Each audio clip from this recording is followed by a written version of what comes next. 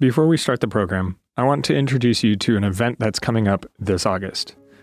The Loma Linda Institute of Worship is offering a worship leadership certificate to help leaders and pastors take their congregation's worship experience to the next level. This August 9 through 12 event will include presenters Randy Roberts, Adriana Pereira, Nicholas Zork, Wayne Buckner, Richard Hickam, and more, and provide the opportunity to perform on stage with Steve Green and the Heritage Singers. Come sing, pray, write new music, share testimonies and resources, and grow together with like-minded worship leaders from across the world. Go to lliw.net to register. Good morning. Every day that my wife and I leave our home, my 4-year-old boy, my 2-year-old daughter stand at the door to wave goodbye to Mommy and Daddy, and Nana, my mother-in-law, is standing at the front door, and every time we leave, they say, "I love you in my heart. I love you in my heart." I'm wondering this morning if you would join me in a song of love and longing to God, and if you'd be willing to sing it from the heart. As the deer panteth for the water, so my soul to thee. You alone are my heart's desire, and I long to worship thee. Alone are my strength, my shield. To you alone may my spirit yield.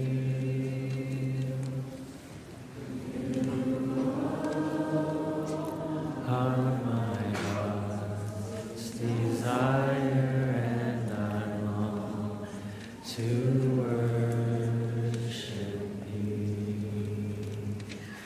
So here we are, Lord, and the desire of our heart is to love you and to serve you and to worship you. Remove barriers that stand in our way from the ability to hear clearly from the pages of Scripture. Remove some of the comfortability or malaise that might be setting in for some of us who know what happens in the service next. And instead, give us an eagerness and anticipation, even faith, that you desire to encounter and to speak to us, each of us, through the power of your Holy Spirit. In Christ's name, amen.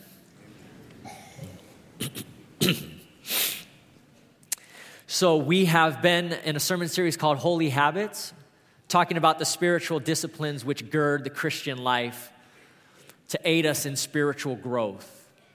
Pastor Joey began with a sermon on the posture of surrender. As we engage in the disciplines, we need to have a surrendered heart. We've talked about the importance of studying Scripture. We've talked about the importance of prayer and of solitude. We've talked about silence and fasting. And this morning, if you can tell from this passage, we want to spend a little bit of time talking about the discipline of service. So if you look at this text, which maybe for many is familiar, there could be some it's new to. The Bible says that Jesus is now aware that his time has come. He knows that his death is imminent, that he's literally at the precipice. And so he gathers together his disciples just before the Passover festival. The Bible says, having loved his own who are in the world, he loved them to the very end. So even when what should be consuming his thoughts and his very being is the loss of his own life, he still has set before his heart the ones he's loved well during his time on this earth. And so he thinks of the disciples. He shares yet another meal with them. And as the meal and evening is progressing, the Bible says that Jesus already was aware that the evil one, that the adversary had planted a seed in Judas's heart, that it had in fact taken root and was blossoming up inside of him. But in the midst of that, the Bible says in verse 3 that Jesus knew that the Father had put all things under his power, or some translations say in his hands. The Father had put all things into his hands, and that he had come from God, and that he was returning to God. It's because of these things that the Father had put all things into his hands, that he knew from where he had come and where he was going. This was why Jesus would go on to do the things that he did that we read in this passage that we'll spend some time unpacking. But I want to just stop so that you could pause for a moment and think for yourselves, what has God entrusted into your hands? What do you have authority or influence over? Is it a group of people or friends or students or peers? Is it a talent? Is it a gift? Is it resources? What's in your hand? I think of the story of Moses and the divine encounter that Moses had with God, and God asks Moses to look down and tell him what is in his hand. The Bible also says that Jesus knew from where he had come and where he was going. And a lot of times, part of our journey, part of our purpose in life and destiny is often tied to what's happened before, what we've been through, what we've endured. In first service, we were talking about how often we're looking for somebody. We're looking for that promotion. We're looking for that next step or season in life that will be able to help me, guide me into where I need to go. But a lot of times, because we haven't unpacked or spent time reflecting on where we have been, what we have been through, we don't recognize what's already in our hand and what God wants to use in our lives to lead us into the way of the future. For Jesus, he knew where he was headed. He knew from whence he had come and that God had put all things into his hands. And so here is Jesus.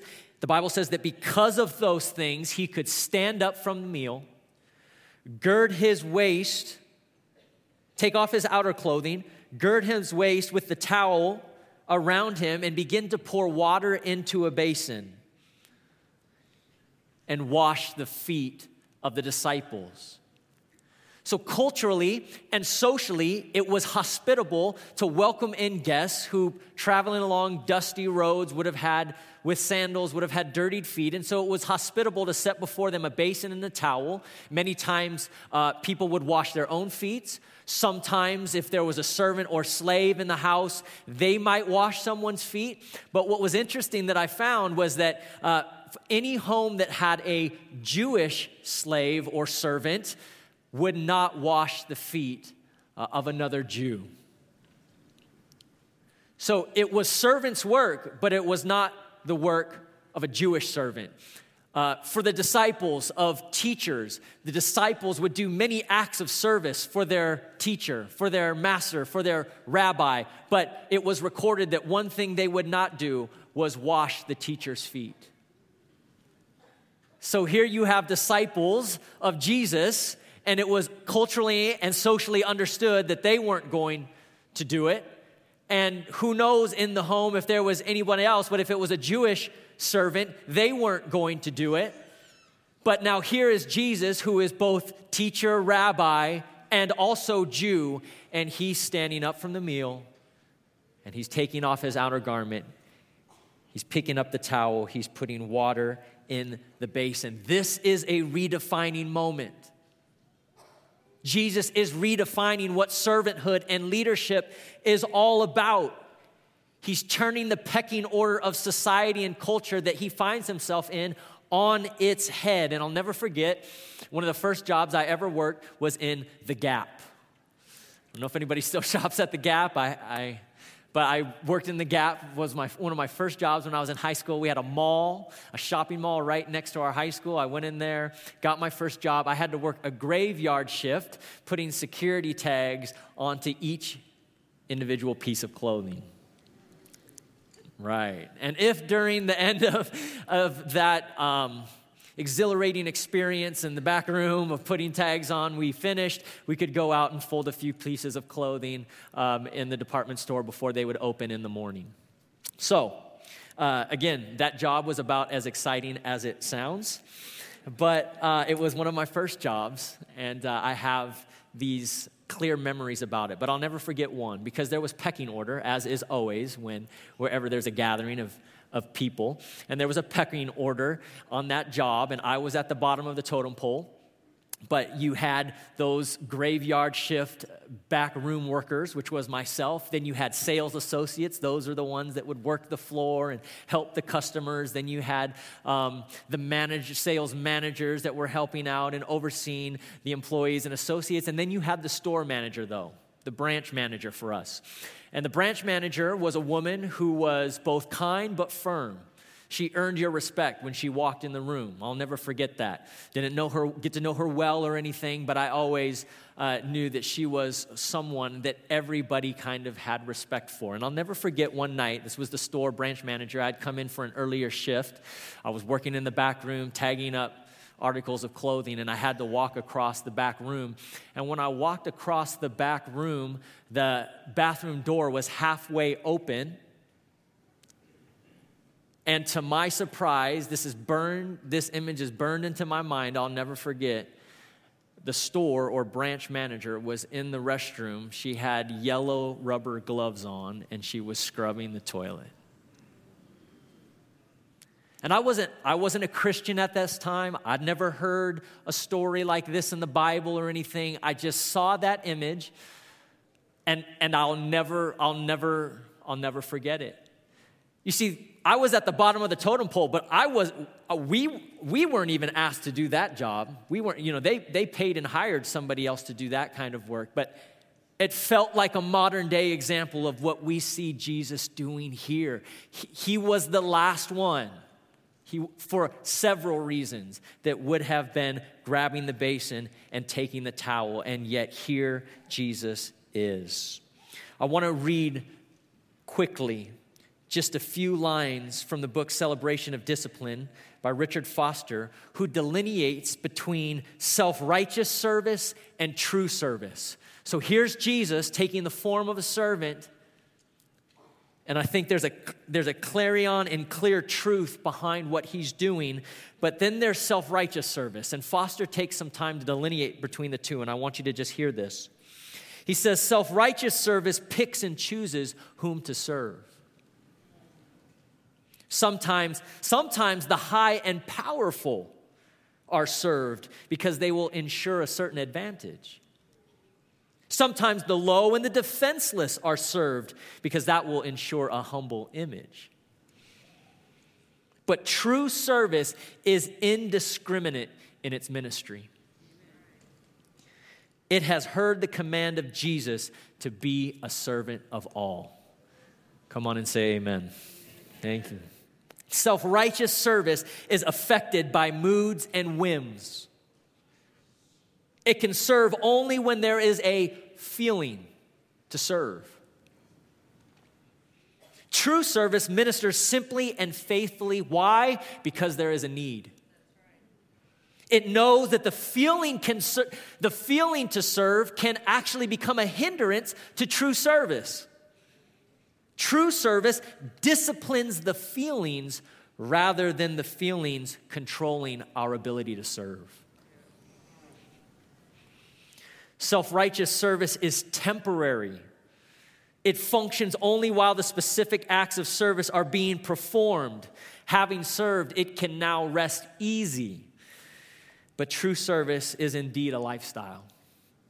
And it acts from an ingrained pattern of living. It springs spontaneously time and time and time and time again to meet human need. Last one, self-righteous service requires often external rewards. It needs to know that people see and appreciate all my effort. It seeks human applause. With proper religious modesty, of course. True service, though, rests contented in hiddenness. It does not fear the lights and blare of attention, but it does not seek after them either. And I love that one, hiddenness. That true service is often tied to the ability to remain unknown, unbroadcasted, untweeted. More than any other single way, and this is an important connection between the virtue of humility and true service in the kingdom of heaven. The grace of humility is worked best into our lives through the discipline of service. So when we think about humility as a virtue, we know that we can never gain it by simply seeking it, right? Let me go seek how to be humble. The more we pursue it, the more distant it becomes. To think that we actually have it is evidence that we don't. Right? We know that person that makes the comment every now and then, well, you know I'm really humble.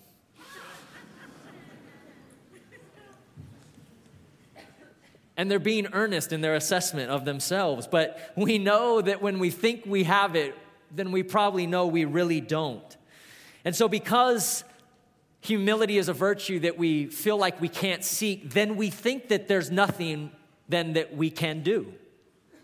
We just kind of hope that one day maybe we simply get struck with the gift of humility or something and we'll just be humble Christian people, maybe.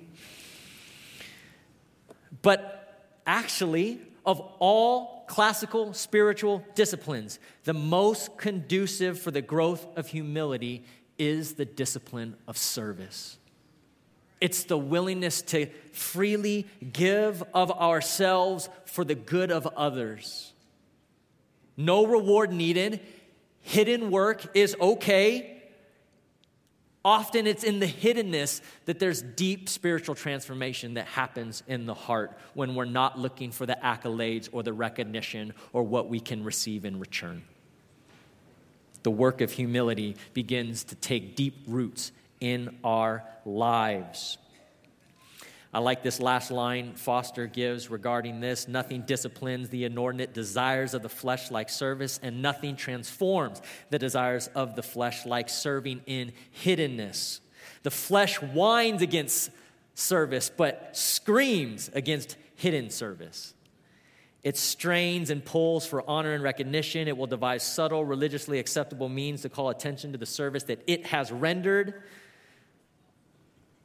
But if we stoutly refuse to give in to the lust of the flesh, we will crucify it. And every time we crucify the flesh, we crucify our pride and our arrogance.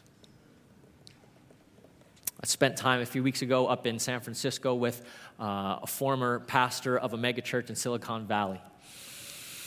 And he resigned from that church and went out on a journey internationally to begin seeking the will of God for the next season of his life and his family's life in ministry. And he spent time in both India and China.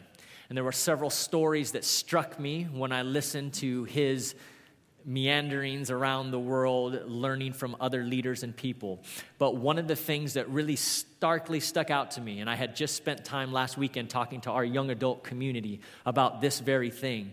There is, I don't know if you've noticed, this burgeoning culture within the broader Christian world right now where everyone wants to fill a stadium, and we've got this celebrity pastor culture where we've got this prized individual, often with very skinny pants and leather jackets and maybe tattoos, and just the ideal icon of cool up there telling us about Jesus, and everybody is giving their lives to Christ, and it's amazing. And I do actually think God is doing some powerful things through ministries and churches and people in this kind of phenomena that's happening right now in the Christian world.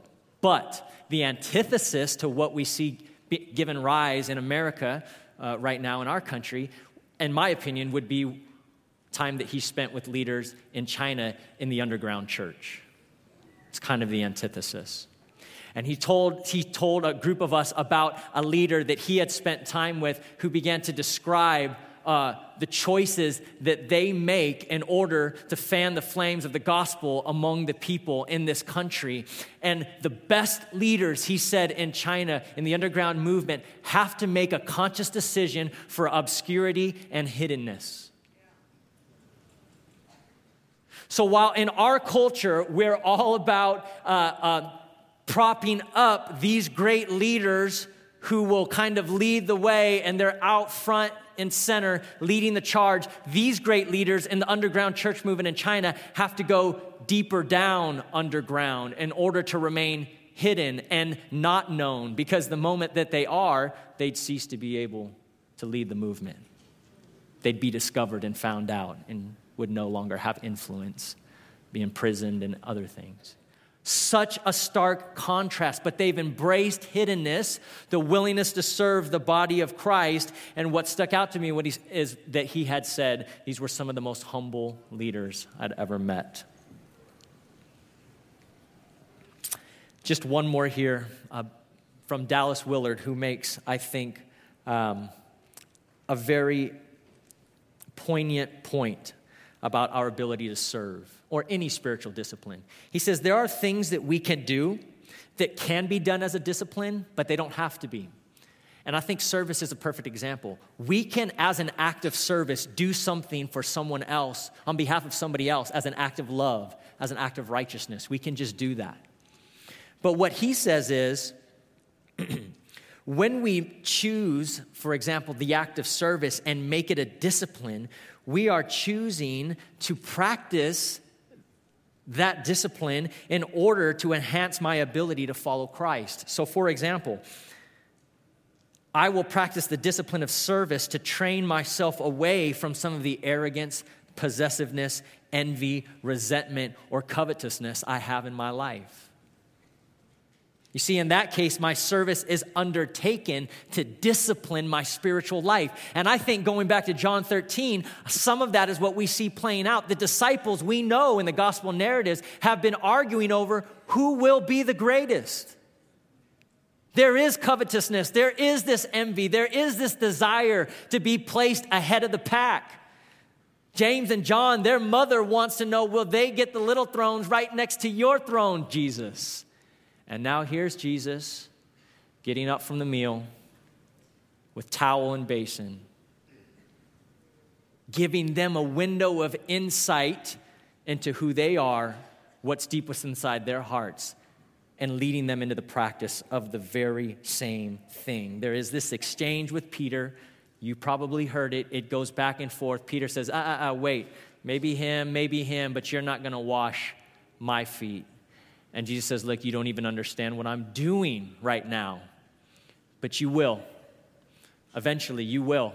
And Peter says, no, you're not going to wash my feet. And he says, well, look, if you don't wash my feet, then you won't have any part with me. You won't have any share with me. And I can kind of imagine Peter, he's already got his shirt halfway up his stomach at that point, right? Because he's ready to throw it off. And okay, it's bath time, Jesus. Let's just wash me all the way, everything. But then Jesus washes the feet of the disciples, and he begins to lay out before them the example that he set. And what they don't realize now, but that Jesus is confirming for them that they will realize, is that the washing of their feet is symbolic of his humiliating death upon the cross, by which spiritual cleansing was made possible. It was a foreshadow to what he was about to endure. He knew he was at the precipice, and he chose something common and ordinary, and yet something that was never expected of him, to teach them what kind of lives they would live, marked by service in perpetually, even to the very church of this day. This was the mind of Christ. This is why the Apostle Paul could say in Philippians that we are to have this same attitude, this same mind of Christ, who had equality with God, but took on the very nature of a servant, being made in human likeness, and even gave himself over to obedience, death on a cross. This was the posture of our Lord. And he was showing them now the life the marked life that they would live to reflect his unyielding and unwavering love, sacrificial love on their behalf. This last piece he says here, he speaks to them in blessing and says, very truly I tell you, servants are not greater than their masters.